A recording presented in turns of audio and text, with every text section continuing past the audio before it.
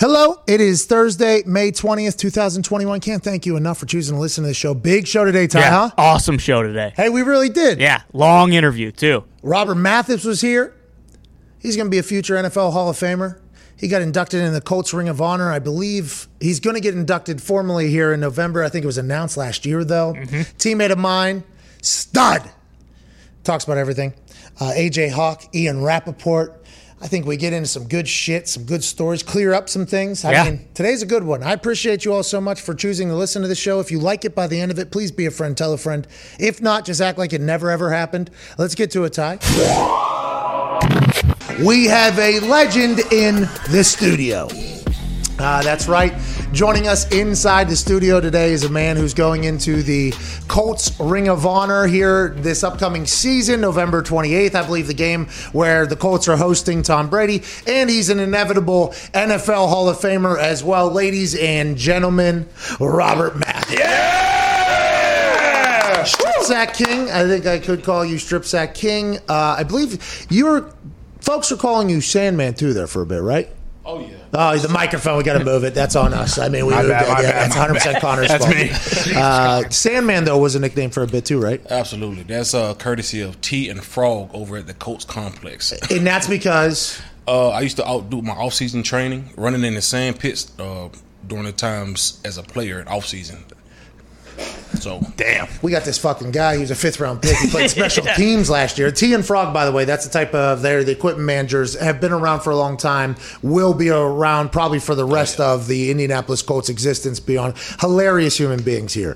I would imagine how this whole thing started is they were talking to other people in the building, which is what happens, by the way, which is why the backbone of a team, really, and they don't get enough credit, athletic trainers and medical staff and equipment managers get nowhere near the amount of credit. And they're, by the way, the people you want to hang out with. This is like a hilarious group of people. I assume they went around to the rest of the building and were like, hey, that fucking guy that you guys got where? Alabama A&M? He's fucking in the sand pits now. Yeah, we got a Sandman. And they probably came out fucking with you, by the way. They're probably like, Sandman, here we go. And then it probably just like, they're like, oh, no, this guy is the guy. Connor, Ty, the boys in the back, we appreciate you. Robert, I was very lucky to be a teammate of yours. And watching you work and the way you went about your business and the way people respected you is what I really enjoyed. But you were the first person I saw in the Colts building, and I have an entire stand-up about this, and it's real, that I realized, this is a different league. You know, how he was jumping rope, and you had old school headphones on, like a cassette maybe he had at this time. He was jumping rope, it might have went, and they were talking about a lot of things. This is when you're a tour, you're a rookie, you get a tour around the building. It would have happened last weekend for all the rookies that got drafted and everything like that. And I just looked and I watched. It was it seemed like 5 minutes straight. It wasn't obviously, but it seemed like he was just going, not even skipping. There was not even a skip. He was pissed off at whatever he was either staring at or looking at. And I was like, oh my God. Obviously, he had brands on him as well. He was a Q. And these were the thickest I'd ever seen. And there's the conversation is okay, the thicker the brand, obviously that means the longer it was sitting on there. That's just my natural thing. So I was looking at him this guy, I'm happy he's my fucking teammate. What is that? And they're like, that's Robert Mathis. I'm like, Robert Mathis is my fucking guy. We just kind of walked through. I was very quiet. I don't think people know this. I was very quiet, wasn't I? I was very quiet early. I'll say the first day. Okay. After that, he was off and running. I did get comfortable, and I did get okayed by certain people on the team, which is very nice of them. I think that kind of helped me out in other places. You were one of them, so I appreciate the hell out of you for doing that for me. Yeah. But whenever you think about the NFL, because right now, Robert, and I don't know how long we get a chance to chat with you, so I do just want to kind of get right into it because I think you have a wealth of knowledge, especially with the Gridiron Gang, which is you are doing with these camps and helping out kids and everything. We'll get to that for sure. But when you're talking about NFL football, and you played, HBCU back in the day, Alabama A&M, Bulldogs. Hey, let's go. Bulldogs. The Black College National Champs, by the way. Yes. I didn't know that. I didn't know. Wait, right now? Yeah. Right now. Put some respect on it. Okay, listen. I will. Let's go. The Black College National Champs. Champions. Yeah. The Alabama A&M. Bulldogs. Yeah. The Hill. Yeah. Okay, so when you're playing there, even though the Alabama A&M Bulldogs, the Hill, are national champions, I assume who you're playing against, though, are not then, right? Yeah. And whenever they talk about making the jump, like from college to the NFL, we're seeing that right now. We're going to see that with a lot of guys. Quiddy Pay, by the way, he's a Michigan guy who just. How difficult was it to make the jump, or if you have it early? You think how hard is it to go from playing against college kids to grown ass men, especially at like outside linebacker, defensive end, pass rush positions like that? Well, the biggest difference is the speed of the game. You have a lot of guys. Well, if it's just a Division 1 AA, Division 2, I'm kind of dating myself. It's just after the first wave of starters, the talent kind of drops off. So you have Alabama's, they're deep across the board. So once you come into the league, it's how fast can you adjust?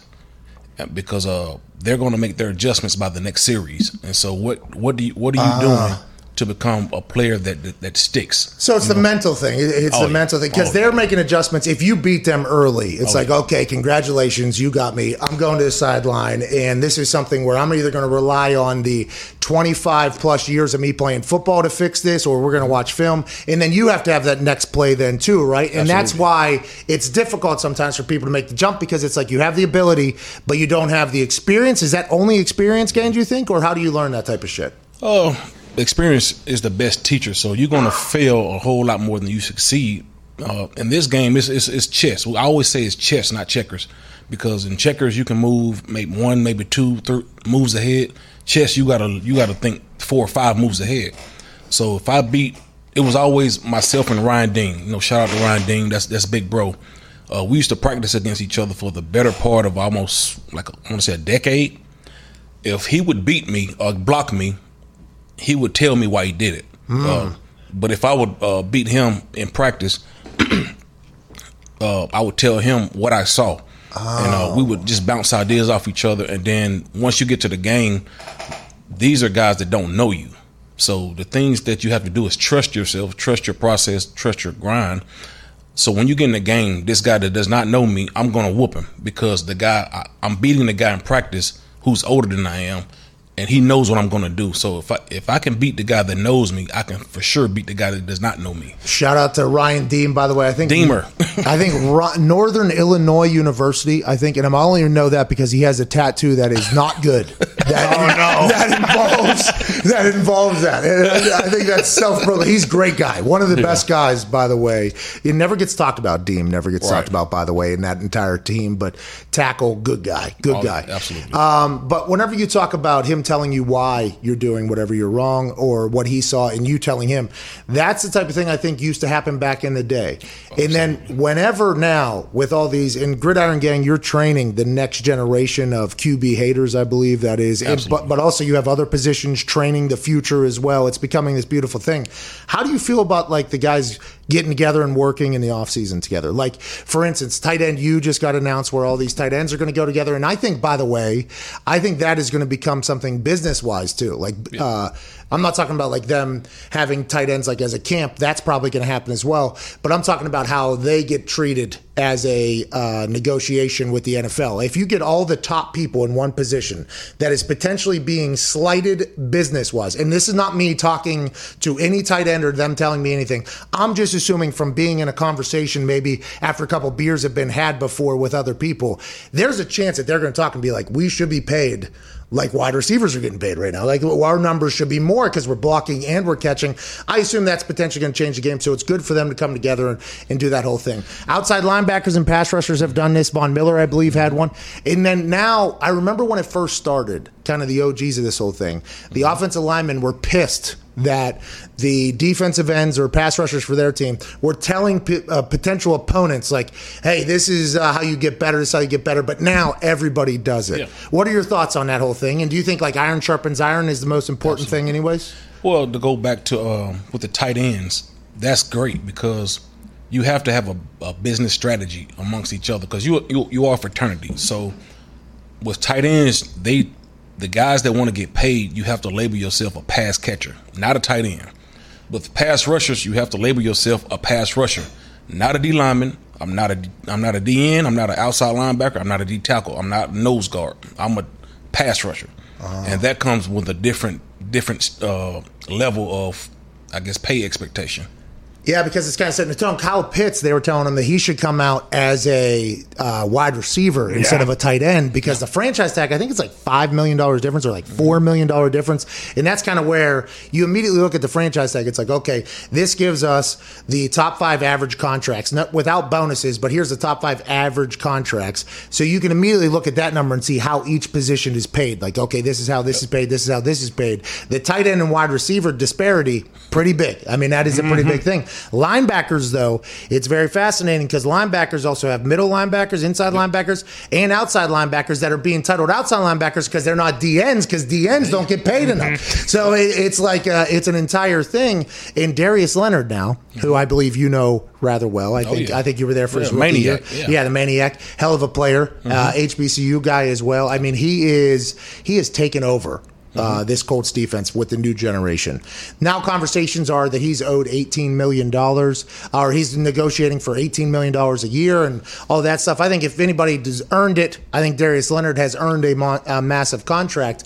My sources have told me this is not like happening tomorrow. Like this is not. My sources have told me this is not happening like right. This is not like tomorrow, next week type announcement. Maybe things could change, but they said this is coming, maybe, but it's not in there. But then when this made us look at the contracts for every linebacker, very very interesting here, Robert. Khalil Mack, $23.5 million a year. By the way, Khalil Mack, your thoughts? Hell of a player, huh? Yeah, 23 million well spent. Von Miller, 19. He's coming back, obviously, after. Bobby Wagner, though. There's like the first inside linebacker at 18. C.J. Mosley, Judon, Zadarius Smith, Chandler Jones, Bud Dupree, then Shaquille Barrett. But that's all pass rushers, basically. Yes, sir. That's all pass rushers making the money. In your mind, and this is going to be a biased decision or a biased opinion, is pass rusher the second most important position on the field? It's the most important position on the field outside quarterback. Yeah, that's what I'm saying. Okay, so quarterback, aside from the quarterback. You have to put them, they're in their own different world. So, but I think the NFL is starting to see that, though. Absolutely. The quarterback position is the engine to every team's automobile. You're a quarterback hater, and you know that. Call it for what it is, a spade is a spade. No quarterback, no chance, and you and I both know that. But you're there for that. If you have, and I always use this example, your pass rusher faces off with the left tackle, your star left tackle, beats him, sacks the quarterback, and stops that quarterback from throwing it to the number one receiver. That pass rusher just neutralized 3 guys on one play. And also probably $130 million in 1 year. Total. Total money right there. That's one player that has to attack that. You have that pyramid where you have the quarterback as tops. Then I will put the pass rusher. Now you have left tackle and the number one receiver.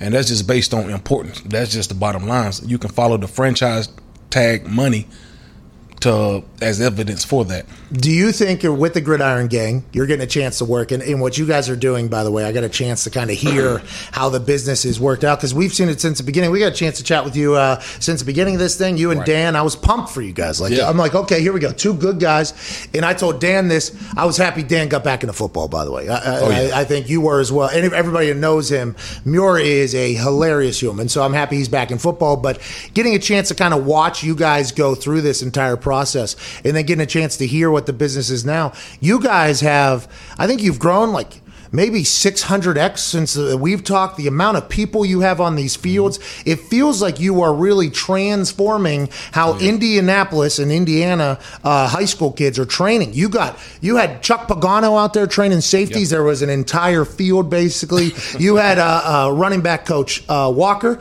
You had Walker out there. There was like 20 running backs out there. You have these pass rushers.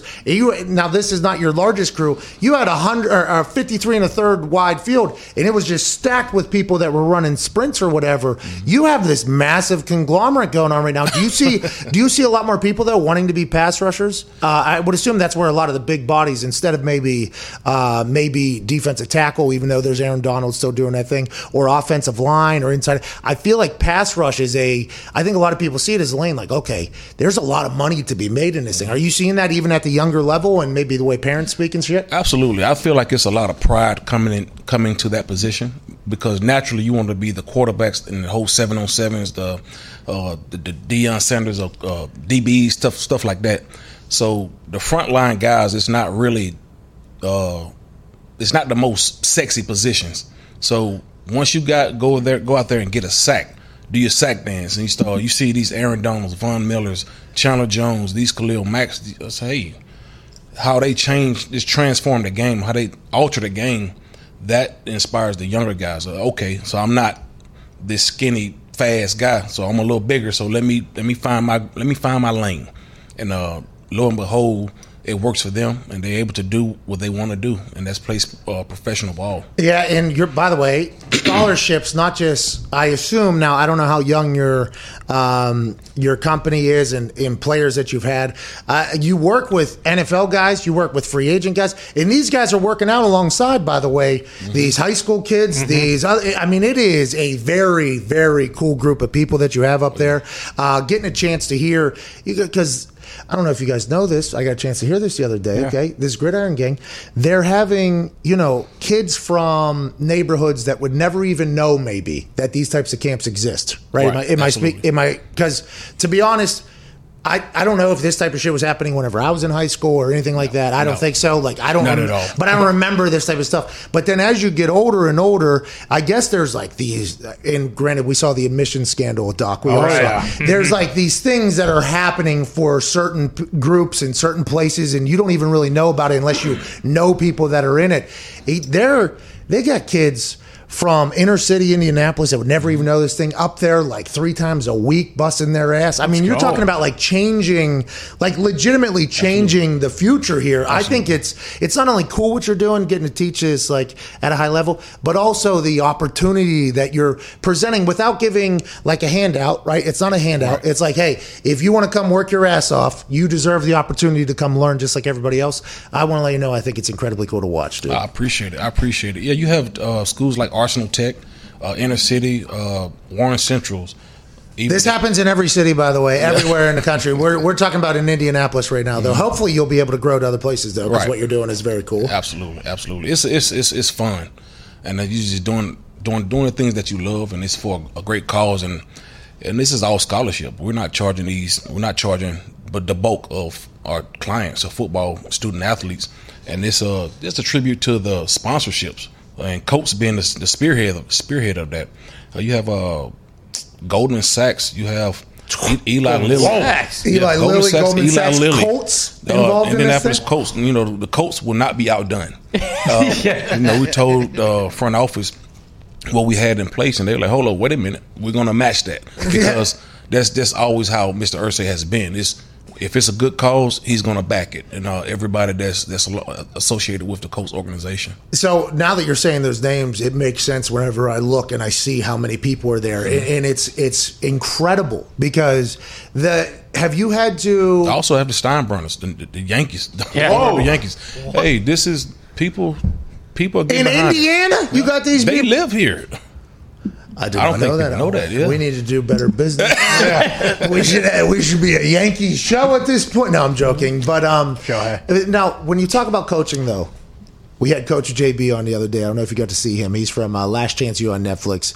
Only white dude that grew up in Compton in his neighborhood. He's a bad man. Yeah, exactly. You don't want no smoke with him. Yeah, I would assume he's been through some shit, but he speaks exactly how, like, he did not change. He did not decide to try to act how he thought people were supposed to act. He was always himself. And in doing so, I think from watching Last Chance U on Netflix, watching him, the guys told me, like, you got to see this guy. You got to see this guy. So I watch him, and I'm like, there's a lot of coaches like that. Like, now he is taking it to, obviously, a different level because he's a head coach as opposed to a position coach, but reaching kids, reaching dudes is something that coaches have to do. Like, you have to be able to reach the person. However you do it, you do it. There's different ways to do it. I think JB was the first person to be displayed nationally, like, hey, this is a style of coaching. And there's there's probably a lot of deeper conversations that could be had about that as well, and why that has not been displayed in other fashions as well. But whenever you have to teach these kids, though, and you said they're coming from, in news here in Indianapolis, there was like 17 people shot this weekend in Indy this past weekend, I think. And there's always, like, even though we're a small city, there's still shit that pops off in every single city. There's a lot of people that come in from out of town. There's big business here, obviously. I mean, Indianapolis is a very fascinating city. Whenever these kids come, do you and Dan, like, I assume you have to school them with some game too, like, hey, like life and everything, like, or is it just kind of an escape for them whenever they get up there? Is it all work? Like, how do you know what I mean? Is there a little bit of an obligation or a pressure to feel like, okay, I got to actually talk? This kid might never hear that he could potentially become a millionaire unless I tell him, Like, is there any of that potential pressure whenever you have to talk to these guys? I think a lot of that, when people label you OG, Unc, or coach, that comes with the responsibility. And that's giving them the game of life first, because coming up there to play football, naturally, okay, yeah, that's a given. But to give them some advice, or to let them see guys that's done it on a professional level, that's been in the Super Bowl, stuff like that, that comes from the same humble beginnings as they come from, that in itself is way more life-changing than just go out here practicing drills. So. Yeah, just knowing it can happen, I think, is a big deal. Because it's like a belief, like an opportunity. And whenever you are talking to them or around them, I assume they're like, okay, this guy made it. I remember thinking to myself, because at our high school, I don't know if anybody went D1 in football. I don't know how many people, like, normally people just kind of stay in our school. And I was always like, man, I want to be fucking rich, dude. Like, who do I? And we didn't have a lot of, my parents weren't really friends with any wealthy people. It was actually the complete opposite. They hated them. But I was like, my dad's first boss, his name was D. Clark. And D doesn't know this, but I saw him and I saw his house and I saw, like, the way he talked and how he had jokes. And he was the first person I saw. And that was like probably a teenager or late teenager. I was like, okay, so this is how a uber successful person can operate. Okay, it's not like it is on TV where they have to have a suit, you have to be this slapdick, you don't have to do that. Like, this is a person that I can look at, okay, hilarious, all right, seems to be cool, gets along with people. You can make it out there. I think that is a huge thing, and that's why as those numbers grow, I mean, Chuck Pagano's coaching these high school kids. That is fucking, it's insane, the opportunity you're presenting. A pretty funny story. When you're talking to these kids, like, I'm 5 years removed from the game, so they was pretty young when I was playing, so they vaguely remember me. But I was telling them, they would think I came from a big bells and whistles high school, went to Alabama or Georgia type of deal. Like, no, I went to high school, and one of my classmates was Gucci Mane. And they like, because they know Gucci came from the gutter, Burr. And so they can identify, okay, I came from humble beginnings just like you. I had a goal, so I had to set myself on the path to achieve that goal. I was able to do that. You go to college, it doesn't matter what college you go to. You just need an opportunity. All you need is one. The school that Alabama A&M, the Black College National Champs, they gave me the Hill. Yeah, I got one offer that particular year, 1999, and that was the last scholarship offer because the guy that they really wanted turned them down on National Signing Day, so they just had a surplus one. They offered it to me. Hey, I'll take it. Appreciate you. And lo and behold, I was fortunate enough to pursue my NFL dreams. Well, by the way, fucking awesome. Hey, hey, awesome, dude. Yeah. Hey, were you and Gucci friends or no? I mean, we was cordial. I mean, he was Boulder Crest. I'm East Atlanta, and it was a lot of ignorant stuff going on. But yeah, I know him. He knows me, and that's kind of where it is. He came out of jail. They did. He came out of jail just absolutely shredded up. Tebow. Flat shows, all that stuff. Just that's that young, immature high school stuff. So. Yeah, I could imagine. But East Atlanta, what zone? Zone 6, man. Here we go. On. Hey, I'm sorry I even... Don't do that. Don't you do that. I'm sorry that's on me 100%. But your story is an awesome one. And I think that is... Now, I don't want to say that that's a normal thing in the NFL, but there's a lot of stories in the NFL. And I think that is why the NFL is so awesome. Because you're from Zone 6. Peyton... was born and raised to be an NFL quarterback by an NFL quarterback in an NFL family. I think he was in a commercial when he was like 4 years old. But then whenever you get into a locker room, it's like, okay, We are trying to win. That's all we're trying to do. We got to figure this the fuck out, right? And that is, by the way, FIFO. Figure it the fuck out. That's kind of what it is. But that's why, like, an NFL locker room is so incredible. Just you two, by the way. And that is such a beautiful depiction of, like, here is people from two very, very, very different circumstances. I'll tell you one better. Reggie Wayne is from across the tracks from Peyton. Same city. Same city. Same exact city. Why go together to create two Hall of Fame careers? It's just, that's why football is beautiful. It is. I was so lucky. I got into it late, because I played soccer or whatever. But, man, I was always an NFL fan. Then once you get in there, it's like, this sport is the sport. That's ultimately what you miss about the game. I don't miss hitting quarterbacks, the aches and pains. I miss the locker room. That's what you miss. Just like laughing at guys like this. Like, man, this dude just silly, man. Bro, I feel like I was a pretty good energy boost. Yeah, I feel like I was a pretty good. There was a couple times I had to read the room a little bit and like, all right, now time for me to fucking speak here. You got guys that are for real funny like yourself, and other guys just. They trying too hard. Oh, okay. So, I mean...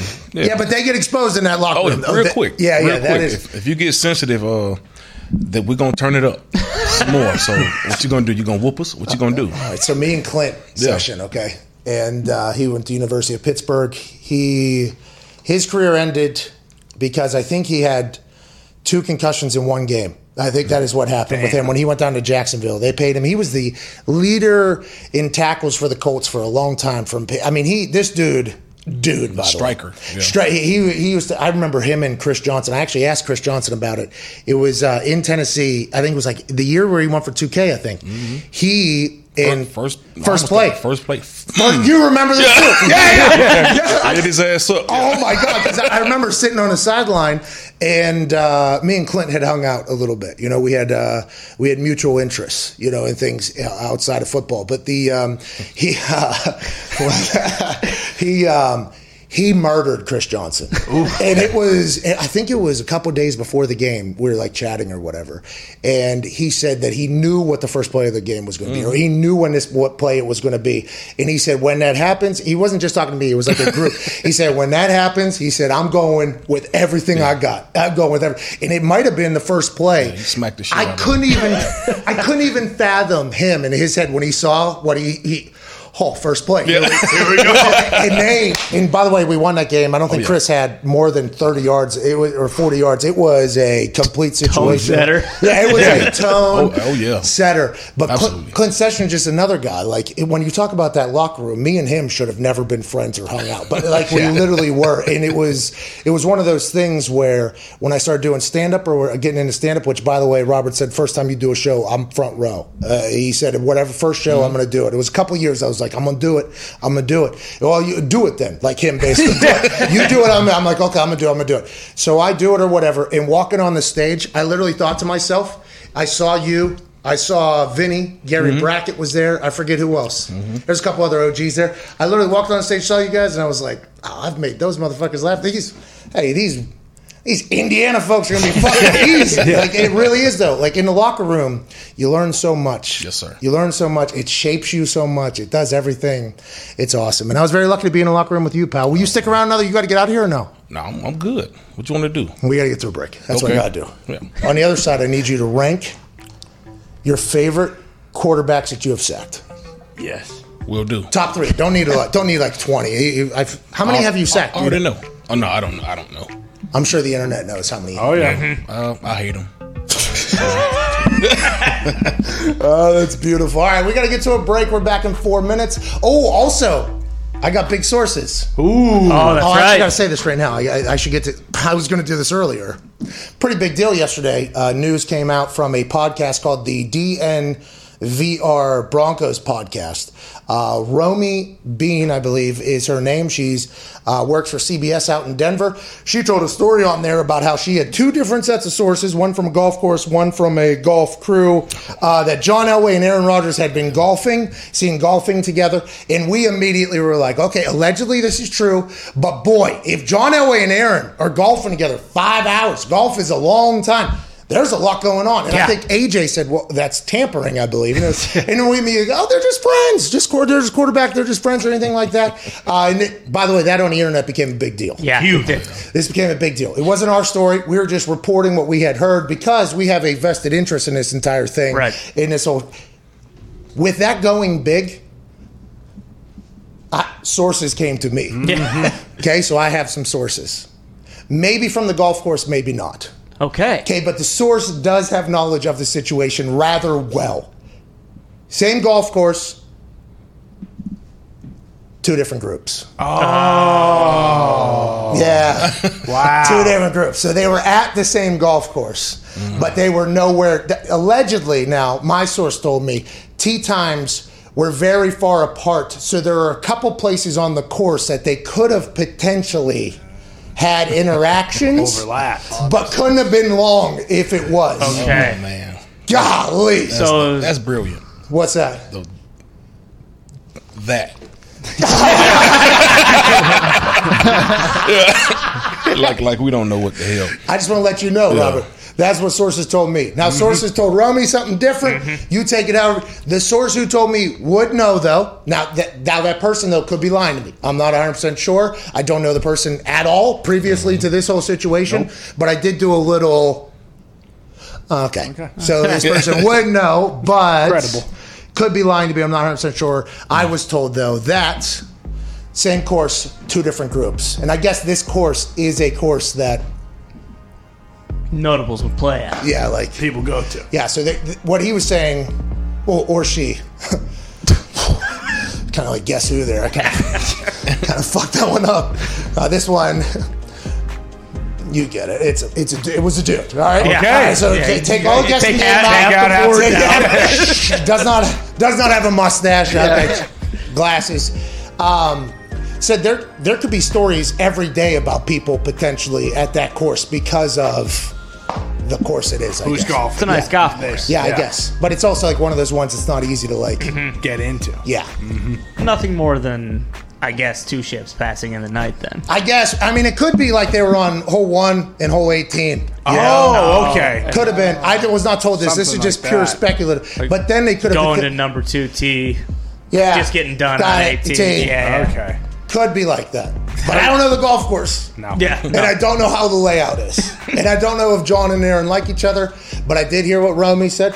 Her people probably aren't lying to her. I don't know if old buddy's lying to me. But I was told same course, different groups. So I guess that kind of buries that whole thing. And it was months ago, by the way. Yeah, right. Oh. Yeah, months and months recently. ago. No. Which is kind of bullshit, I guess, because we had such a cool story there, and we're probably going to run with it today. Instead, you know what we're talking about on the other side? What's that? Tim Tebow's in the AFC South. Yeah! People go through many changes as we get older, isn't that right? Oh, yeah. For men, one of the less fortunate changes is that testosterone production begins to naturally decrease in the body. Did you know this, AJ?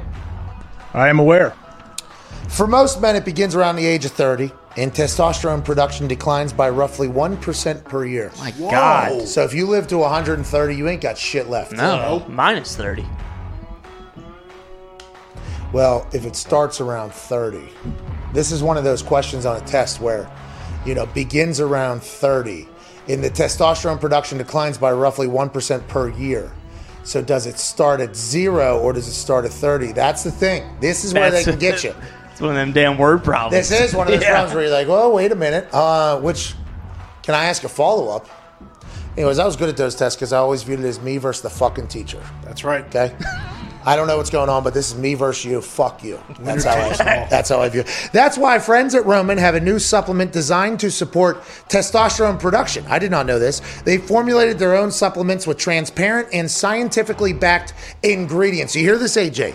Roman's testosterone supplement is for anyone who wants to support their own body's natural function. They formulated their own blend with transparent and scientifically backed ingredients.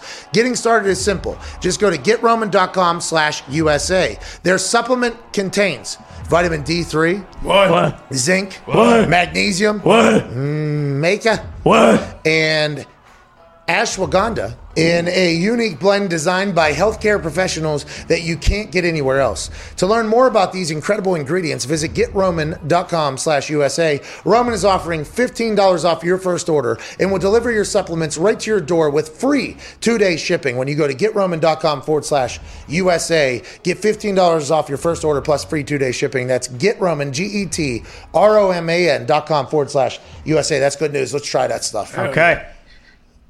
I've been looking for that type of stuff. That's good news. Mm-hmm. That's what I want. Now we know. Hey, Roman. Thank you, Roman. Thank you, Roman. Thank you, Roman. Some breaking news today. It is officially Tebow time in Duval County. Woo! Yeah. He's wearing number 85, so he said, I've always dreamed of being a tight end. I'm going to go with the traditional standard old 85, even though I could be 15, could be 5, could be whatever. Tim Tebow is officially back with Urban Meyer in Jacksonville. Initial video has been leaked of him walking to practice in his jersey. He does not look like how we seen him down at Topgolf. No. When we seen him at Topgolf, he was a bodybuilder. Yeah. He was messed. Now he's put on, it looks like he's put on a little bit because he knows he's going to be in the trenches, battling it out with people like the Sandman down here. Robert, we talked to Ninkovich. Do you ever you got respect for Rob. Nink? Rob. Yeah, absolutely. Nink went to Purdue, by the way. I think he comes back to town every once in a while. You should get him up at the Gridiron Oh game. yeah, tell him to come holler at me. Yeah, I think we absolutely should do that. He was talking about how he said, right now I've been out of the league.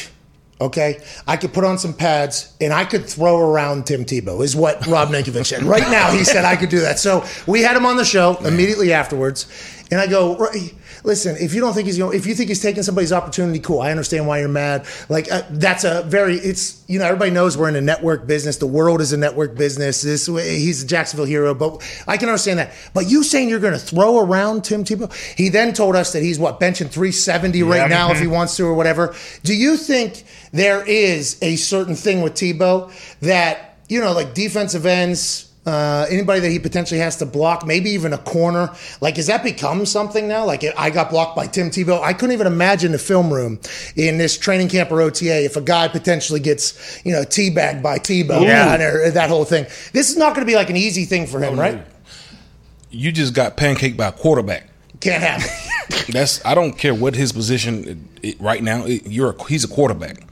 You cannot get pancaked by Tim Tebow. No. Hey, but Tebow might be able to do it. But at the same time, weights don't hit back.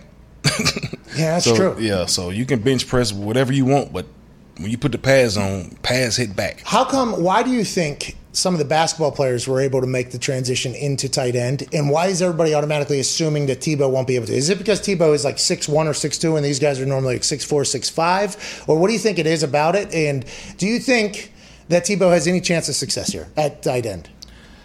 You can't give him a guarantee, but just in your head, you haven't seen him. None of us have seen him do anything.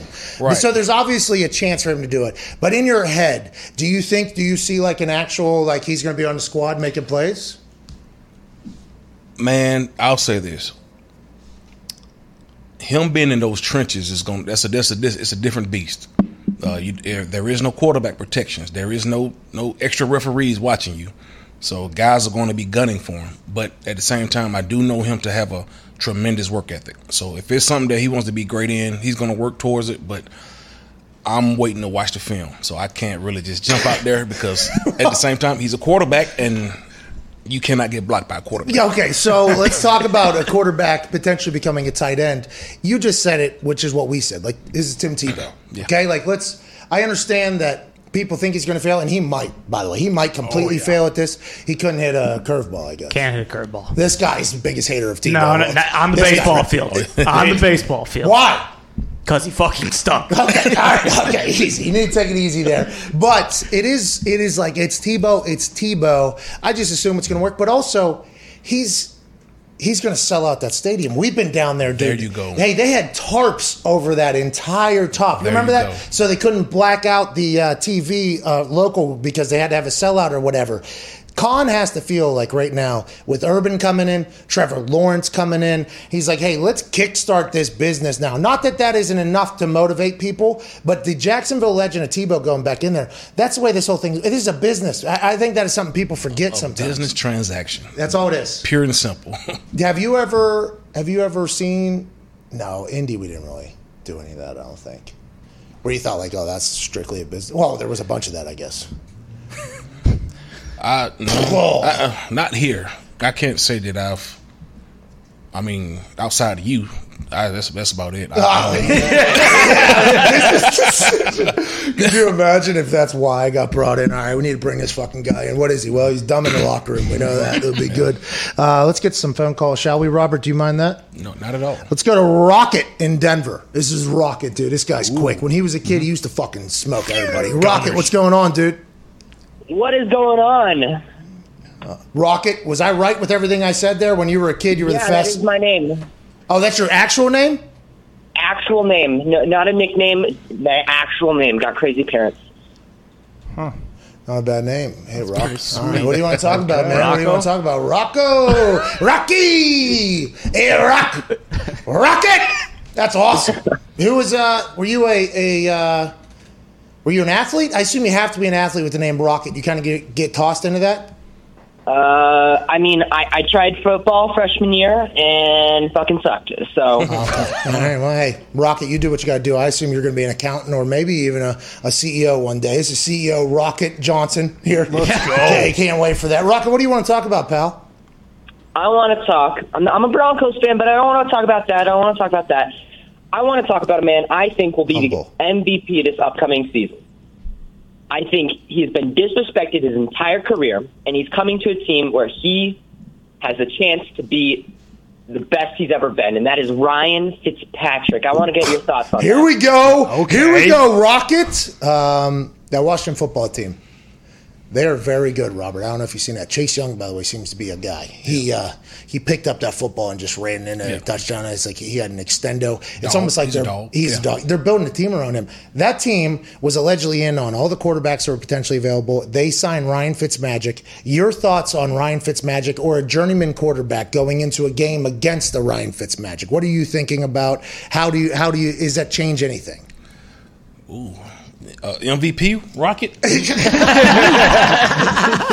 Ooh, but I've had the pleasure to play against Fitz Magic, as you call him. Yeah. And he's a problem. When he's hot, he's scorching. But you kind of want to get the cold Fitzpatrick, not the Fitz Magic. So. Oh, you're saying there is that every once in a while? There's like we used to say the Chicago Bears quarterback 06 Grossman, good Grossman, bad Grossman. Mm-hmm. The Super Bowl we had bad. And that was good for us. Is that a conversation that's happening, though, during the week of preparation? Oh, yeah, absolutely. And what are the coaches saying? What are you guys saying? It's like, hey, he's going to give us one? Like that type of – is that like – Absolutely. If you have to prepare for the good Rex Grossman, but hope for the bad one. So you go into the game, don't know, just stick to your guns and we got the bad one, so we was all right with that. But there's probably numerous quarterbacks that are like that. I assume, especially in the AFC South over the years, there was a lot of things turning around, and we don't have to name them specifically unless you want to, and you can do that. I cannot do that. You could do that to whoever you want, basically. Nah, I ain't gonna do that. But you got a lot of. I said there are more streaky quarterbacks than there are consistent. When I think I've been spoiled. Yeah, Peyton and Andrew, those are consistent guys. They're gonna be great every week, week in and week out. You got Tom Brady, Drew Brees, Aaron Rodgers. These guys that you know what you're going to get, and you better bring your A game. Yeah, I think everybody thinks that those guys just grow on trees. By the way, no, they do not. Nope. It is one of those, just like the Packers situation that. I don't know if you saw how this whole thing panned out because you're coaching or whatever, but like Schefter literally said that it was accumulation of information, and I just so happened to drop it on draft day, but it became like the biggest story of all time. It turned into Packers fans telling Aaron Rodgers he's a piece of shit, and it became a big deal or whatever. But people just think like having an Aaron Rodgers, you're like, oh, we'll get another one because they had Brett Favre, and we were very lucky. Andrew was immediately after Peyton or whatever, but man, if you don't get one of those guys, you're not going to win. Patrick Mahomes, for instance, here's a guy. Kansas City found a guy somehow. Good for them. Congratulations for them. They told Alex Smith, get out there. It's not easy to find a guy, though. I think that is a very big misconception at this, because everybody is going to be great. Whenever they come into the NFL because their college career, this dude's going to be the greatest. Kyle Pitts is already the number 4 tight end in the NFL right now. Pro Football Focus rated Kyle Pitts as the number 4 tight end in the NFL right now. By the way, I believe Kyle Pitts has a chance to be great. Okay, I have Nothing but love for Kyle Pitts. Congrats, Kyle Pitts. Love Kyle Pitts. But to put him in the top 5 tight ends in the NFL right now over guys that have played for 10 years in the NFL is what's wrong with everything that's going on in the world. I don't know him, but he's a rook-ass rook. Yes. He has not taken a snap yet, so until then, you cannot put them in the top 5. Nothing. That's what I think so, too, because we have no idea what's going to happen. Kyle Pitts, by the way, and I think this is the difference between being in a locker room and like covering the game. I don't think if you're just even if you're a media person that's around every day, okay, and by the way, I consider a lot of them to have a vast amount of knowledge on the NFL. It is vital to the NFL's success to have media that is invested and everything like that. But unless you've been in the meetings where you've seen or seen somebody who looks like the greatest athlete of all time, in high school and college they were dominant, and then you watch them in like 2 practices, like, oh, this guy fucking stinks. Like, why is this guy? You have no idea what's going to happen. That happens all the time, bro. He is hot garbage. Yeah. Like, who is this guy? You know? And he looks good. The hype machine. So I don't know Kyle, like the tight end, but I hear a lot of good things about him. But until then, I'm going to wait till you put it on the field. I hope he's great. I hope he's great. But the quarterback thing is very difficult. Zito says he has an entire quarterback list he wants to put up there. Go ahead, Zeke. Toss that thing up there. It's interesting. Is this what is this? Here is a breakdown of the people Mathis has sacked, adding up to 128 and a half career sacks. By the way, congrats on that. That's a lot. Jeez. So you got 5 on Tom Who's Brady. that first guy? Yeah, Tom Brady.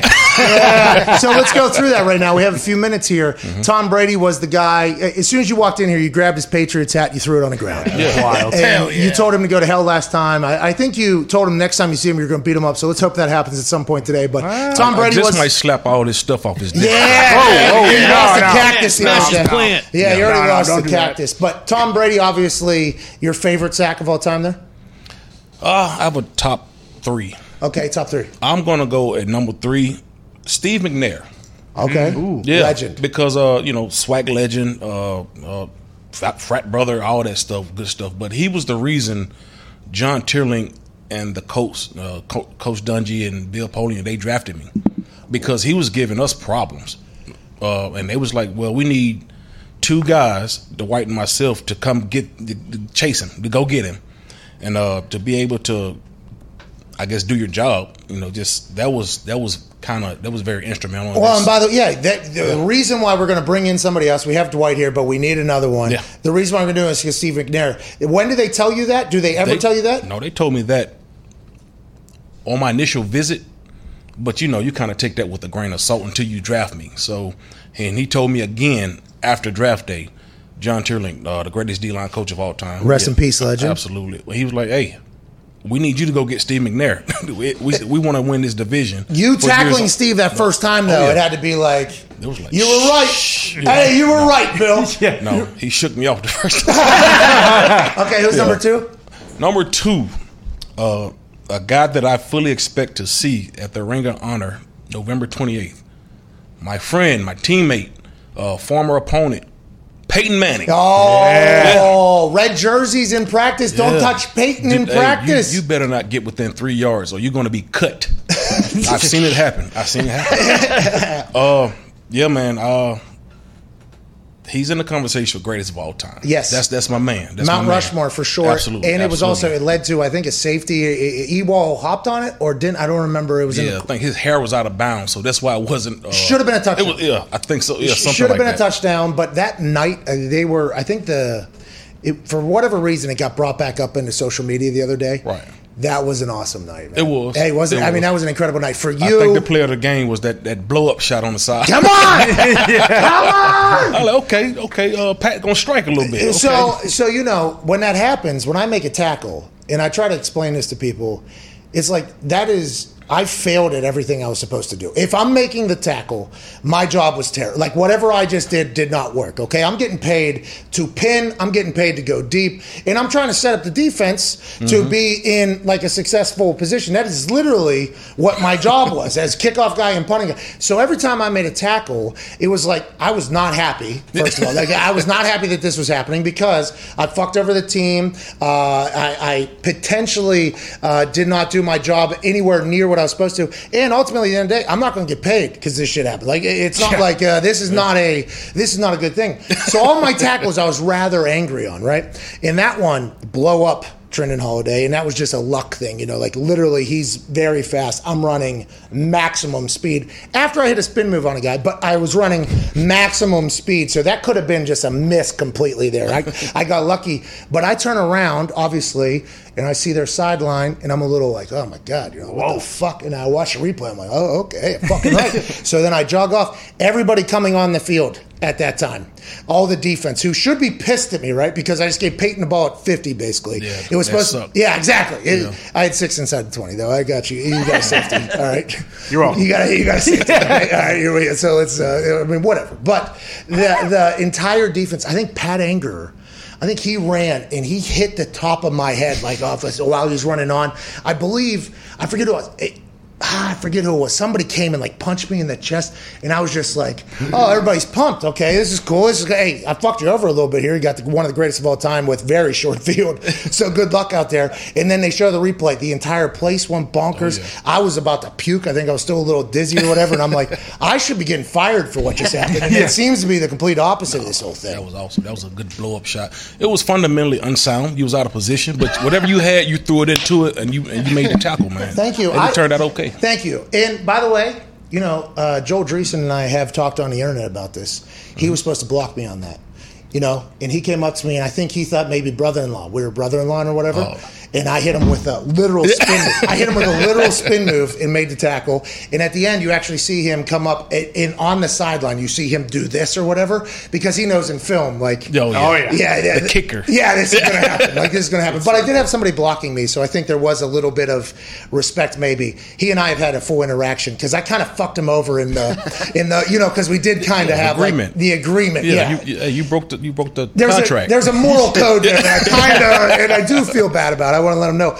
But that hit is one that is top 5 worst forms by me. I feel like I had a couple of wrapped up. Helmet to helmet a little bit. But, man, I feel like I... You ran through him now. Thank you. You ran through him. Thank you. But I used that ice pick on that spin. Okay. I used that ice pick on that. Coaching point. Yeah, from the defensive. You know what I mean? Had to go down there. JT taught me that. And then the number 1 has to be the guy, huh? Yeah. It pains me to say it. Ah, man. Don't. Okay, I won't. Tom Brady. Yeah. What were you gonna say? You were gonna say greatest of all time. He told me not to, so I'm gonna fall back on that. You were thinking about it, but it's so hard to get to him because he releases the football so fast and he knows exactly where he's going with it, and to be able to get to him throughout the course of my career, throughout the big rivalries that we had. I mean, he's head and shoulders tops to get to him. We were playing them every year, by the way. Yeah, man. It was for between us, Patriots, and Pittsburgh. We used to pass that AFC crown around, man. So it was always you got to beat New England because you don't want to have to go up there in January. You know what I'm saying, with the elements and the foolishness that comes and along the with mass holes. Hey, they never get talked about as an environment of fans. By the way, everybody always says Seattle's loud and shit like that. I understand, but the mass holes, they conduct themselves in a fashion that is disruptive to the away team. It's rowdy. I mean, it is a place. Yeah. And they, by the way, all right, they're average. You're saying? Yeah, I mean, they is what they is. So, whatever. Are you, week 4, Tom and Bill? That's gonna be just like whatever week we played the Broncos. Bingo. But I hope Tom go up there and drop 100 on them. Well, how come? Just because player? I just don't like the Patriots. So you don't mind Tom down in Tampa or no? Come again? You hate Tom in Tampa or no? No, it's a respect because I talked to Bruce Arians. My love for him far outweighs my disdain for Tom. But I don't dislike him as a man. He's cool as hell. Yeah, but I've heard. He blocked me from 2 or 3 rings, and I don't like that shit. Yeah. Joining us right now from Ohio, ladies and gentlemen, AJ. AJ, and Robert says you got a lot of respect for your game, pal. Oh, good. Hey, believe me, I have a ton of respect for his game. What is he coaching now? So he's got these camps. It's called the Gridiron Gang, basically, and it started with him coaching pass rushers, and they were just on a field. It literally felt like it was him and 10 kids, maybe 15 kids, and they were just going to work. And then as he continued to do it, he started bringing in other positions and other things. And they've gotten to the point now where it is massive. They got sponsorships paying for kids that could never afford. I mean, it is huge. He's doing really well. I'm incredibly impressed by the growth, because the amount of work that he has had to put in probably for this is fucking massive, I'd assume. Oh, just like the logistics of trying to do stuff like this, the amount of emails you have to send and forms you have to get people to fill out. Yeah, that was what I would not be expecting. Hey, how many forms have you had to fill out, you, Robert? Fucking, yeah, for this camp stuff. I would assume there's a lot of, we were just talking about the amount of busy bullshit work you've probably had to do with this whole thing. I mean, we got the assistants for that shit. Young man. I mean, at first, when we first started out, man, it was like. Can you talk into the microphone? It was some bullshit, man. Joining us, ladies and gentlemen, Robert Mathis. Yeah! Hey, man, AJ's here. He said he's obviously a big fan of yours. He's going into the Colts Ring of Honor this year. What's the date? November 28th, I want to say. So do you have your speech already ready? What are you going to do? Are you going to count for the previous Colts Ring of Honor inductions that we've learned that there is an echo, a little bit of an echo? There's a lot of things I think you have to prepare for this moment. I kind of watched him study film on Dwight, what he did last time. He spoke for like a minute because Mr. Irsay, he kind of ran the show. So I'm gonna rely on Mr. Irsay running the show. I just want to say thank you. I'm a coach for life, and give me my jacket. I think it was your last game. Yeah. It was your last game, last play.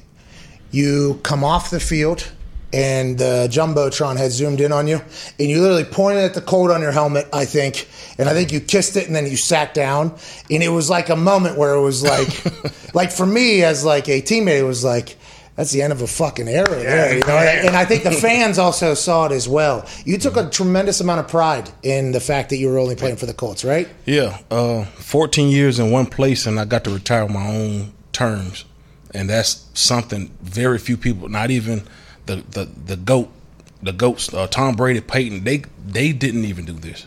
So in order to just play 14 years, get to announce my retirement, and then go out and play the game, and then get the reception from the fans, what else could you do but be loyal to the shoe, man? That was, AJ, it used to be like that. That was the thought, like, hey, I'm going to be on the same team, and then business always gets in the way, And now I think it's so much different. Don't you think, AJ? Like, now I'm not 100% sure that is necessarily the goal anymore. Like, that used to be the goal. I'm not sure that is anymore, just because of how the business has changed immensely. I'm not saying it's the generational thing. I just think the business has changed. Don't you think, AJ? I mean, yeah, I think guys coming in probably that are rookies that are just newly drafted, they're probably not thinking, hey, I'm going to be here for the next 12 to 14 years. This is what I'm only going to play here. They're probably, obviously, they would love to. What's everyone, if you could, you'd like to do it like Robert, but that's very difficult to do. So, yeah, I wonder if kids, I don't want to say kids, I'm guessing like guys getting drafted as rookies aren't technically young men, kids, but they are to me, yeah.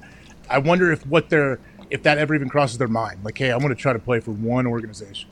Robert, your thoughts on, like, because there was a change in the locker room as like from the beginning of my career to the end of my career. And I'm not 100% sure if you noticed it as well whenever you were in there. The rules of the game was changing. Right. It felt like society was changing. Everything was kind of changing.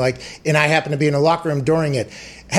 The thought of, and we talked about this a little bit last hour, and I can't wait to hear AJ's thoughts on this too. Kyle Pitts was rated the number 4 tight end in the NFL today by Pro Football Focus. He should. He deserves it. Okay, all right. Okay, AJ. But, by the way, Robert said the same thing, basically in different fashion. But all the hype, that's not his fault, by the way. Hey, that's not Kyle Pitts' fault that they put him on that. We agree. It's not Kyle Pitts' fault. We don't have to bury Kyle Pitts. We think Kyle Pitts will be good, but this is part of the problem in this whole thing. So, like, people, there's a lot of avenues to speak. And by the way, this is going to sound like a massively hypocritical thing to say, but I feel like when I spoke, it was never like, I was never getting hyped up like, hey, I'm this before ever really doing anything. Mm-hmm. Now it feels like everything you said this is like a hype machine. Mm-hmm. I saw you post something about a young pass rusher, and I think you actually said to him, if this dude can shut his ass up and can work and do it, he could be great. Do you think that there are going to be like any old school type guys? Because it feels like everybody wants these new guys like, hey, listen, you can make massive amounts of money on the internet. You should be doing this type of stuff. You should be doing this. So I don't want to ever blame the players for this type of stuff, but it really is. I'm not 100% sure it's conducive to being the absolute best football player you could possibly be whenever that other shit's happening. Just, am I wrong in thinking that? And do you see this as well? No, I don't, because the social media, it's a hype machine. So I think it's going to boil down to the type of person that the player, just what he is. If he's a humble guy, eventually that's going to show. You were referring to Popeye Williams. He's one of my guys, one of my student athletes. He's been with us for a few years, and to see his growth, he's coming to his senior year in high school. And like I tell him all the time, hey, don't believe your shit don't stink, just because people tell you that. No, you're going to get to college and you're going to be a freshman all over again. And if you're fortunate enough, you get to the NFL, you're going to be a rook-ass rook. So you have to prove yourself each and every time. And if you get caught up in people kissing your ass, you're going to fall by the wayside. And I think that's why your camps are so important, by the way. Absolutely. Oh, I'm going to talk shit. Yeah.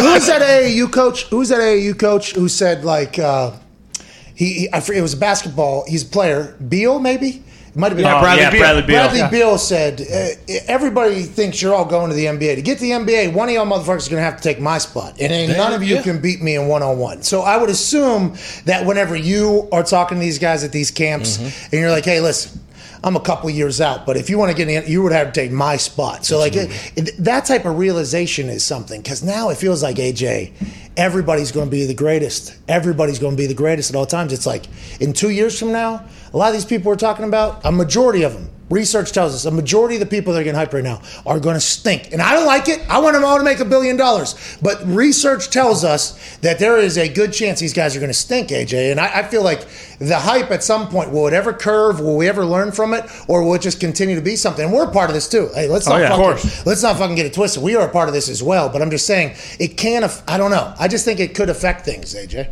I mean, it could. There's always going to be outliers. I mean, look at Trevor Lawrence. That guy's kind of a throwback, doesn't he? See, he's not caught up in the hype. He's been the man from day one since he could throw a football, and you haven't seen him out there self-promoting all over the place. Whether you agree or disagree, like, I don't think either. However you go about it, good. Just, I think, do whatever suits your personality. But he's kind of he doesn't seem to be caught up in everything. Yeah, and by the way, you can make a lot of money off the field if you use the platforms that you're given to make things. So I have nothing but respect for it. But I do think you have to keep the main thing. The main thing. Because as that thing grows, as do you, just naturally. Like, for instance, LaMelo Ball the other night with the Hornets. Like, hey, you make it in the playoffs, dude. Every game's primetime TV. Like, and I'm not saying that he was not trying to win, but I don't know if he necessarily has that mindset. Like, okay, I'm going to be on national TV every single night if I make the playoffs. I should be wanting to ball out here because that'll help everything else grow. Now, he has made immense amount of cash in his whole life. I'm not telling him how to do it, but I feel like that's one of those things where people, and who knows, but the content is everything. It's like, yeah, but also like getting on national TV every single night is also a big deal. You know, it also helps out the whole thing. I think it all kind of goes with each other, but I think we're experiencing quite a change in professional sports and in the world. And we'll just talk dumb shit into microphones every day while we go about doing that. AJ, any updates on the Aaron Rodgers situation you'd like to tell me and Robert Mathis or anything like that? I wish I had something for you, Pat. No, nothing. So what did you find out, though, about the golfing situation? Okay, so I did talk about this in the first hour. And Robert, he learned about it as everybody else did as well. He had some interesting thoughts on it. But I was told was somebody who would know, okay? I had to go. I never met this person before, but this person would know. I looked into it a little bit. They said same golf course, different groups, different time. And at this particular golf course, the allegations of people being with each other could be made at a very often. And I would assume if John Elway and Aaron Rodgers are golfing at this course, it's probably a pretty nice course. They said they were not in the same group or whatever, basically. They could have potentially had conversations on the course somewhere. Who knows? But it couldn't have been for long, allegedly, is what I was told. I could be lied to. Romy, her sources could have lied to her as well. I mean, who knows with this entire thing? But from what I gathered is, it's a fucking nice golf course. Yeah. That is all I've gathered from this entire thing, is this is a nice golf course, AJ. Yeah, what you gathered is that they both played on that golf course that day, but not in the same group. That's what I was told. Could have been. What lying. about the poker though? She said like her boyfriend's friend or something played poker, and John Elway and A-Rod sat down at the table. Okay, so I did. That guy may be full of shit. There's a chance that could be a little bit. What did I say yesterday? You don't see him playing poker. I don't see any unless like they knew the people. I don't think they just joined random poker games at golf clubs. Okay, so this might be wrong. Okay, we've been covering wrong stories all fucking month. And you're saying allegedly. Right? Yeah, and we said allegedly, but I did get attacked out there, and then it led so much to said source to send me information, and I did reveal earlier it was a man, not a woman. Yeah, I didn't mean to. I wanted to keep my source secret, but I fucked it up. Tim Tebow is officially a member of the Jaguars as of this morning, AJ Hawk. Robert Mathis said the same thing that we all kind of said, is it's Tim Tebow. He refused to give a guess on how Tebow will do. He said, I would like to see the tape, okay? I would like to see his hand in the dirt, basically. Ain't that right, Robert? Go ahead. Absolutely. You just think like, hey, maybe he could. Maybe he can, but it's going to be who knows. I need to see the film. No, but I need a pundit, okay? I need you to say he's going to be Super Bowl champion and MVP tight end. He's going to take Kyle Pitts' spot. Hold on. Why the hell would I say that? And he's in the AFC South. No, they going to suck, and I hope they suck, and I don't care about them sucking. I don't care. Yeah, okay, so Robert Mathis said Tebow's going to suck. AJ,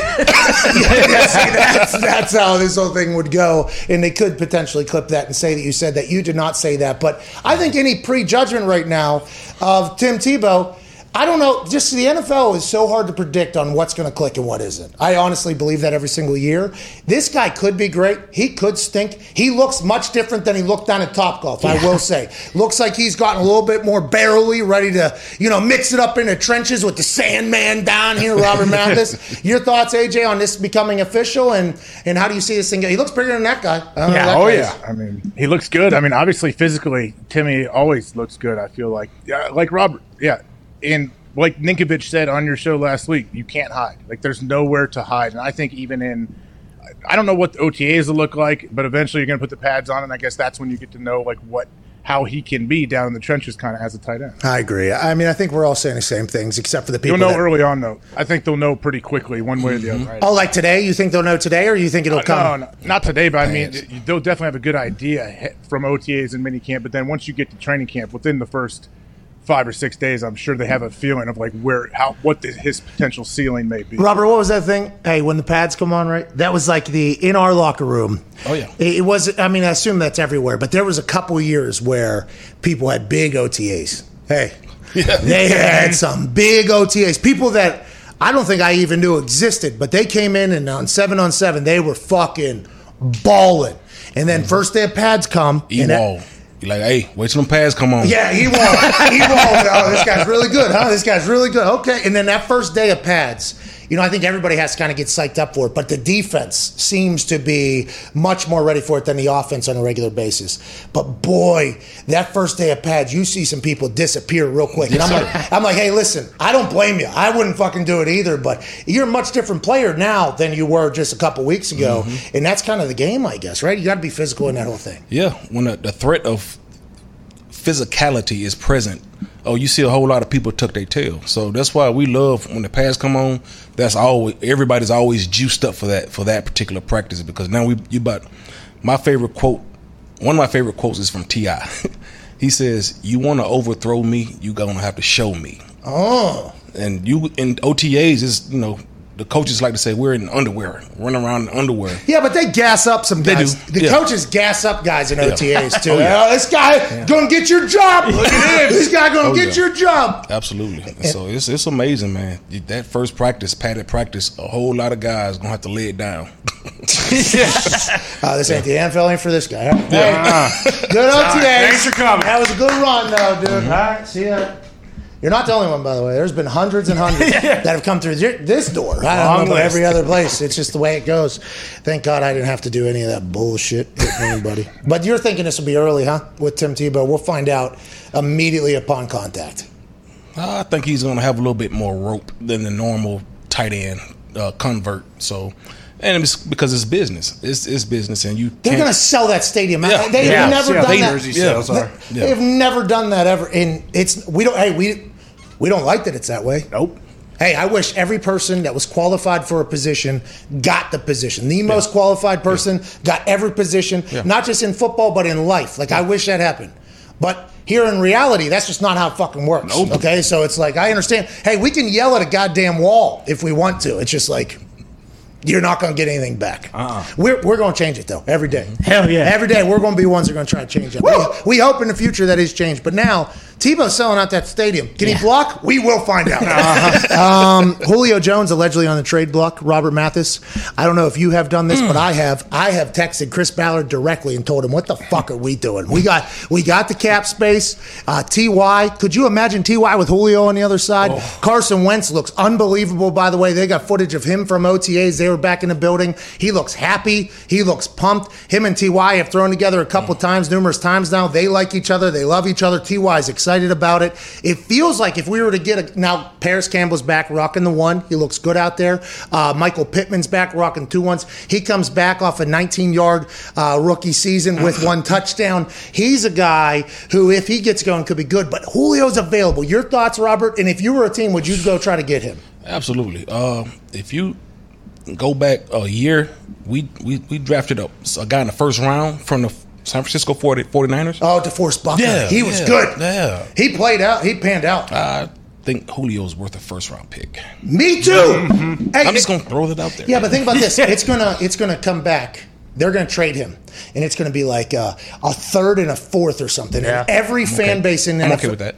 Every fan base in the NFL will be. But that's what's going to happen for some reason. And I guess it's the contract, and post-June 1, I think, is when the action will potentially happen. I think the Atlanta Falcons save like $15 million if they trade him post-June 1. Just like, by the way, I'm not saying it, especially because John Elway and Aaron were not golfing together. Don't say it. Says, no, they weren't. But post-June 1, Aaron Rodgers' contract gets very different as well. So who knows about that? But Julio's a guy, you get him on you get him on your and that's how I feel. I'm not GM, but I'm happy to hear you agree with me there. Yeah, absolutely. That John Elway, Aaron Rodgers and a golf course kind of sounds like John Elway, Peyton Manning in the bowling alley or something like that. Is that right? They win a Super Bowl. Like, hey, we got to even the playing field a little bit. And I think Julio is that guy. You think they should go? You think they should get on a golf course together, maybe in a bowling alley? Just go eat some chicken wings or something. Hey, Atlanta's got a great spread of places where you can watch. Professionals do incredible things on a stage, and then they have great chicken wings. Yeah, absolutely. Oh my God, the lemon peppers, man. Who was it? Lou Will's lemon pepper. Yeah, lemon pepper got old buddy down in the NBA bubble in some trouble, and I think the people that were judging him were like, "Well, you haven't had those lemon pepper wings." I'll say outside Ale Emporium, nobody's touching Atlanta when it comes to the wings. Nobody. Ale Emporium, by the way, is here in Indiana, and it makes no sense how good their fucking wings are. Them damn Hermanakis. Hey, people are traveling to this place to get these wings, but yeah, I've had some great. Me and Pac-Man had some great wings about 2:30, 3 a.m. in Atlanta after the Sugar Bowl my freshman year in Atlanta. Great night. Those wings were unbelievable. Where'd you get them from? Well, it was his animal place. I don't know. It was pretty cool. Oh, nice. It was his animal place. It was pretty cool. I was the only Caucasian within I think maybe 10-mile radius. Maybe their coach JB was in there. But boy, it was awesome. It was a great time down there. Julio, though. AJ, could you imagine? Now, let's just do a couple teams. Let's just do a couple teams. Say, could you imagine Julio? Could you imagine Julio on the Green Bay fucking Packers? No. I'm just saying, could you imagine it? No. Why? There's only one other team. Yeah. Colts. Yeah. No, but AJ, I'll ask AJ then. AJ, not you. Don't ask him. What are you asking him for? AJ, I love that he's pointing out, by the way, because this is where the key is. Hey, AJ right now is right here to me. But AJ, could you imagine him with Aaron? Could you imagine him in like 10? If you go to 10 different places, it's like Julio's on the squad. They're now in it because anywhere you go, you can put him on any team in the league right now and say that same thing for Julio. Like I think the dude is special. Yeah. Absolutely. And I feel like wide receivers and DBs, when they're asked to talk about like wideouts, they always go aside from Julio. I feel like that is always just like you did with the quarterback, like most important positions to a team. You're like, aside from the quarterback, like this is how it goes. Absolutely. With wide receivers, they're always like, aside from the fucking guy who is a D end who runs faster than everybody, this is kind of how it goes. I just feel like that's a move you got to make. Hey, so sorry to interrupt this conversation. That's cooking right now. Yes, it is cooking. Everyone always talks about how important it is to get a good night's rest, don't they? Mm-hmm. Hey, you need a good night's sleep. I didn't get a great night's sleep last night. And by the way, this morning we could tell, but then the energy of the day kind of got after it. But people for your entire life have been saying, hey, make sure you sleep well tonight. Hey, get a good night's sleep. Need to get a good night's sleep. Make sure you get a good night's sleep tonight. But it's not always as easy as people just saying get a good night's sleep, especially if you're like me, where your mind is always thinking, mind is always going. Maybe you're thinking about tomorrow. Maybe for whatever reason, you just can't fall asleep. That happens to a lot of us. And CBDMD has come through with something called CBDPM that puts you out like a light. Like a light. Slip through the flight. That's why the folks at CBDPM created CBDMD created CBDPM to help you get the rest you deserve and feel your best every morning. CBDPM blends 500 milligrams of superior CBD with sleep-promoting ingredients like melatonin, valerian root, and chamomile to create a powerful and effective sleep aid. So whether you're up late with the kids, pets, or existential dread, you can turn to CBDPM and get the rest you need to handle anything that comes your way. I use it. Nick is a big-time proponent of it. I believe there's a couple others in the office that use it on a nightly basis. Some guys get into it whenever they need to reset their sleep cycle, but I've been very thankful for CBDMD, CBDPM. It's something I legitimately use. I think you will enjoy it as well if you're not a great sleeper, but also CBDMD has a bunch of other products, whether it's for soreness, for anything else. I mean, they legitimately got a bunch of superior CBD products. And right now you can get 25% off your next order. It's almost a quarter there, dude. Damn near. When you go to cbdmd.com, and use promo code McAfee, MCAFEE, you'll get 25% off your purchase of high-quality CBD oil products from CBDMD. Big thanks to CBDMD for being a hell of a partner with this show and also for creating products that directly affect my life, like the sleep one, because if not, I'm up all goddamn night. Back to the show. We have a guest joining us right now who's supposed to be on 13 minutes ago. That's 100% my fault. Alongside AJ Hawk, the boys and I will be, ladies and gentlemen, insider from the NFL Network and NFL.com, Ian, and host of the best show that is currently sitting in hiatus, Rap Sheet and Friends. Ladies and gentlemen, Ian Rapoport. Hey! What's going on, dude? You look cool. Yeah, I wanted to ask. I was going to ask beforehand, but I figured I might as well ask on there. Is it okay that, especially in the summer when I may or may not have played golf this morning, that I dress down and wear a hat? Is that okay? Hey, were you on that golf course with John Elway and Aaron Rodgers? Or where were you golfing at, Ian? You look good, dude. You can come on in a polo whenever you want, pal. You're good with us. I loved that story. It's one of my... It's not my favorite offseason rumor. Obviously, the Stafford and McVay Cabo rumor would be, of course, number one. But this is, I think, number two for me. Well, I don't know if you heard me say this earlier, and I assume you did, and you probably have a similar source in this situation that reached out to you. I was told from somebody that would know, okay, this is not Aaron or Elway, by the way. No. Somebody potentially from the course was like, hey, same course, different groups, though. That's basically what I was told. Yeah. Yeah, I would say my source would confirm your source. Not that I would need to confirm you. I think everyone knew that you were on it. I was told they both played golf that day but did not play together. So, I guess crisis averted. But, the tampering rules are kind of not weird, but I would say even if they had played golf, there's possibility that they sort of know each other friends anyway. So, let's say they run into each other and at some point have some sort of coffee or soda.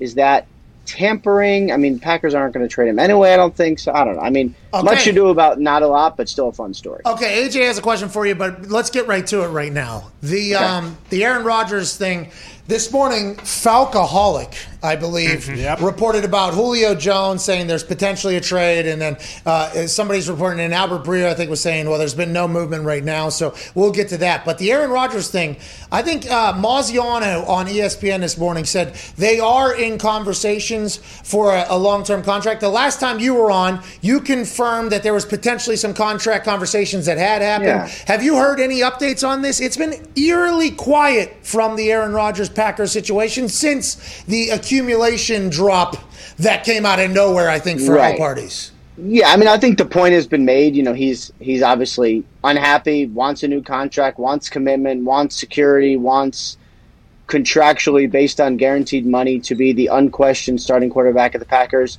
as he has earned the right to be. He is quite a good quarterback, and some might say one of the best in the game. So I think there's, no question he's earned it. That's what he wants. So yeah, I mean, I don't know that he needs to say anything right now. I think all of that has been said, and I think the Packers have said it too. Like even in Matt LaFleur's last press conference, he was kind of like, "We said what we said, and we still mean it." And it's really now like, what happens next? Do they end up getting a deal? And my kind of weird thing about this is like, I don't know when the deadline is. Like these deals happen when they have to happen. That's the only time anyone bends basically in life. So like, is the start of OTAs, which he's not going to go to, the thing that makes the deal come together? Like, I'm not really sure. So to me, maybe before minicamp we would see if something happens, or even before training camp. Like I don't get the sense that anything is coming to a head anytime soon. You said you don't think that they will trade him. Is that just from hearing like LaFleur, or are you hearing anything from back channels like that? Hey, they're putting their foot down. Like, no, you're playing for us or nobody. I just, from what I understand, they haven't answered anything. They haven't engaged. They haven't answered. They haven't, I know there's been trade calls, but I don't believe there's been any trade talk. Oh. And I think, AJ, the problem is, so like, this is not the case, but let's say the Packers were into trading Aaron Rodgers. Let's say they wanted to get a fair deal. How in the world do you even get a fair deal without knowing that you're going to have someone as good as Aaron Rodgers to replace him? Like, how many draft picks are you do you know that you're getting Aaron Rodgers? Like, that's why, to me, so few of these deals actually happen, because the team giving up the franchise quarterback can never say, okay, I'm all right doing this because I'm definitely getting this guy back. I mean, that's the problem, and that's why for the Packers, I just don't know that it makes sense unless they literally have to. Yeah, you're not just going to – the grass is going to be probably dead on the other side of it for at least a while. Now, granted, there's been the Brett to Aaron and Peyton to Andrew. There's been those moves that have happened in the past, but finding a guy is not – I mean, it's tough to do. It's you never want to get rid of it. Now, in the same vein of that whole thing, Atlanta with Julio – right? Is everybody assuming that he's going to be traded because the contract says he should be traded, or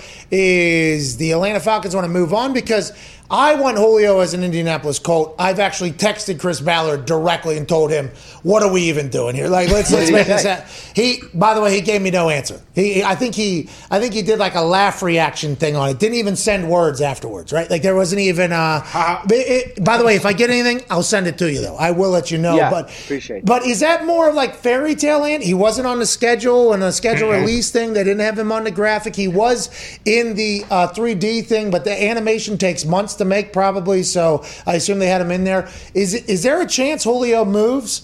And if Julio moves and he gets traded for a third and a fourth rounder, there's going to be 31 teams, fan bases that are like, why did we not get Julio there? How does this whole thing play out, and why is it the way it is? I don't think he goes for a third and fourth rounder. I mean, I think if it's that, and also like if you're the Falcons, why would you, right? Like if you're going to trade him, you're going to get something legit. I mean, think about it. If you're Terry Fontenot, the new GM of the Falcons, if you are going to trade Julio, you're going to do it for something where you say, look, people, like I had to do this because they offered me a first round pick or whatever it is. The contract is a lot. He is obviously a great receiver who did not, when he plays, he's incredible, but did not play all 16 games last year. He's older. He's got an incredibly awful contract. And I think it's a team that, they don't need to rebuild to want to say, it's not a bad idea if we get out from under this like brutal contract for a 30-something receiver who wasn't on the field all the time last year. So I would say my understanding of this is they are open to it. It would have to be a lot. And I would say if he was going to be traded before the draft made sense. The fact that he wasn't traded before the draft makes me think it would take an injury, like some receiver for some really, really good team goes down and they say, this is our window. We're going to give up a little more for Julio than we originally thought because we want to win and he's the missing piece. That's the way I think he gets traded. If I was a GM, I'm giving up. If I'm a team that's just right there, like I can go, and this is the difference between me and GMs. I'm playing checkers. I've said it, not chess. I'm trying to win right now. Give me that guy. He gets on the team. We're immediately better. There's like 10 teams we listed off earlier that if he was to go to that team, it'd be like, all right, they immediately potentially get going there. Connor, go ahead. Yeah, Rap Sheet. Now that the Texans have like 15 different quarterbacks on their roster, is it safe to say that there's probably no chance we see Deshaun Watson with them or with any other team in the NFL this season? No, I would not say that. And by the way, there's been no, just like Rodgers, there's been no movement with Deshaun either. I mean, I know there was some hubbub about a potential settlement a couple, whenever that was. Are you the one that told Rich Eisen that? Because Rich Eisen said, and I just assumed it was somebody who was an insider for NFL Network, he said on the show that during the draft he had heard the reason why I was quiet is because there's a potential settlement coming or something happening. Are you the one that just goes up to Rich and says, hey, this is why, this is this? Is that or is that somebody else? Or because I just assumed you all get that information, right? Rich is very well connected, but it was interesting that he is. Yeah. He's on multiple platforms. He's big deal. He's big deal. Yeah. So are you, by the way. Congrats. You're on YouTube right now. And Sirius. Wow. And NFL Network. Wow. Wow. You guys, just me or you guys also? We're not on NFL Network. I used to be on there. I was on a show that aired from 3 a.m. to 6 a.m. local time over there for Good Morning Football or NFL AM or whatever. It got canceled. Pretty awesome. Yeah. Makes a lot of sense. Yeah. Agreed. But, it was interesting that both the lawyers came out and essentially said that there had been settlement talks. And one lawyer said the settlement's never going to happen, and then Rusty Hardin came out and was like, this guy's been calling me all the time to try to settle, which is true. And it's really a question of how much is going to be made, and this is what the lawyer said, how much is going to be made public, and are we going to find out the amount? Are the alleged victims going to be allowed to speak? I mean, there's a lot of things that need to be settled before it actually gets settled. But as far as their quarterbacks, I don't get the sense it has anything to do with Watson, just like Blake Bortles didn't have anything to do with Aaron Rodgers. It's really just, I need someone to go out and practice. Maybe they have a quarterback competition between Ryan Finley and Jeff Driscoll. I mean, Driscoll got money, $250,000, but that's not McAfee money. No. Hey, 10-4, Bob. It's not. It's this is chump change in the quarterback world. Hey, we were both third string, fourth string quarterbacks too in the NFL. I don't know if you know that, Ian. I knew that. Thank you. Believe me. Yeah, insider. I know. And by the way, I have to tell this story. Remind people of this. Ian actually knew of my retirement before everybody else. He was a part of the skit for the retirement. He held on to it. You're a G for that because I assume in your business you either didn't think it was going to be news at all or actually respected the game, which I appreciate. No, I was horribly nervous that it was going to get out and I would lose the scoop. I swear to God. I was like, I've held plenty of things for the right time so a trade can get done, so a contract can get done. But this was a fun one. And I was at, I think it was Super Bowl week, right? I was at a Super Bowl party, Houston, yeah. just holding my phone so I would get the text to fire. And then I got to put it out there, and then I would just watch the retweets come in, man. By the way, I thought everybody would think it was bullshit because it was on Comedy Central. That particular Super Bowl week, when I say, I'm joining Barstool or whatever, I'm retiring, I'm going to have a good time.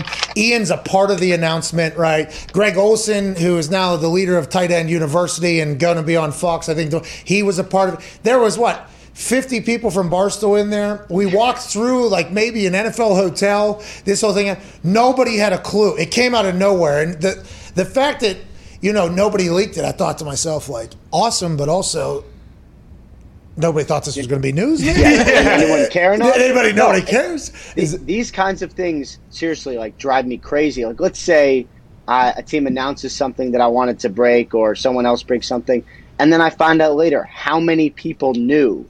Like, all these people knew and no one told me. That's always like, thankfully I happen to be on the inside of the McAfee retirement, but on some of the others it just drives me crazy. Like, no one could just, whisper something to me on the side. Come on. Yeah, it has to make you question some of your relationships for sure. Ty, what do you have? Ian, have you heard any buzz from Jacksonville about how Tim Tebow has performed thus far today? Looked good. Yeah, he looked very good early. Mm-hmm. I will say this, like, I caught the picture online of him walking in his jersey. Looks great. Does. Right? I mean, we can all agree on that, right? Yeah. Looks good, yeah. And I would say, having the scoop earlier today that he was going to be wearing number 85. That was your break? That was your break? It was a pretty good one. Attaboy, yeah. Congratulations. Because we all thought 15, maybe 5, whatever the case, go old school. But he said, no, when I dreamt of being a tight end, I dreamt of being in the 80s. I'm going 85 there. I got a question for you. Yeah, bro. And I'm supposed to be answering the questions. The McAfee Show stance. What is the official Tebow stance? Are we love for? him. Are we against? We love Are him. we here for the popcorn? What is it? We love him. Come on, Tebow. He's Tim Tebow. We understand the people that are saying he's taking somebody's spot in potential opportunity. We understand that. But we also know that, Tim Tebow's a Jacksonville legend, okay? He went to high school there. He's going to sell out that place. Him and Urban Meyer, he made Urban Meyer probably $100 million. So it's like a relationship business. We all kind of have the reality of this thing while also optimistically hoping that Tim Tebow's getting into the end zone down there in front of those pools. We don't know if it's going to happen, but that's our stance on it, Ian. What have you heard anybody that hates this decision in the NFL or understands the business, as opposed to everybody else that does hate this from outside that just don't understand, like, this is one of the most inevitable things that I've ever seen. If Tebow wants to play tight end in the NFL, Urban Meyer just got a job in the NFL. He's from Jacksonville. It's in Jacksonville. This is just going to be something that's going to happen. That's just, we don't like it, but that's just going to be how it is, I'm with you. And when I found out during draft week that he had worked out, I was actually kicking myself because I'm like, how did I not even think to ask about this earlier? Because, like, obviously he's going to join the Jaguars. I tell you this, like, there's been fans who've been not thrilled about this, frustrated, whatever. From the NFL side, I don't think I've heard anybody complain because it's sort of like, it's a training camp spot, it's a 90th spot, like, okay, whatever. If he wastes everyone's time, it'll be kind of fun. And God, what if he makes the team?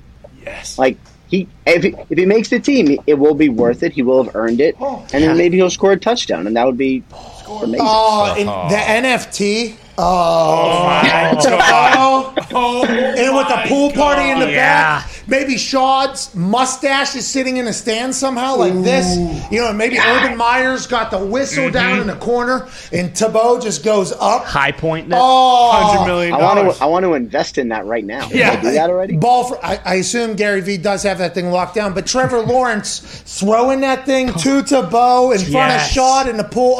It's a new day in Jacksonville. Congrats down there. He could stink, but that could happen as well. We have no idea. That's why it isn't as big of a deal as everybody makes it, but let's celebrate the shit out of it. Ladies and gentlemen, the host of a show that is on hiatus, for a good friend of the show, insider, I assume probably an average golfer. Ladies and gentlemen, Ian Rapoport. Can't thank you enough for choosing to listen to this show. The fact that you allow us to spend time with you every day, I am eternally grateful for it. Ty. Yes. Ty. Pat. Hashtag end of pod squad. How's it going? We doing stuff still or no? Pretty good. Yes, we still are. Usually I pick those at the end of the week, let everyone kind of get their submissions in. Again, send pictures. You just push the hashtag up it's there. Hard to stick out. It gets lost in the mix. Throw a picture up. Let's see what you're doing. Give away some money. We appreciate you all so much for spending time with us. Have an incredible Thursday night. We're back tomorrow with a Feel Good Friday from the FanDuel Beach House in Tampa Bay, Florida. Hell yeah. Ty, please play some independent music and propel these people into a beautiful Thursday night. We'll see you then. Cheers.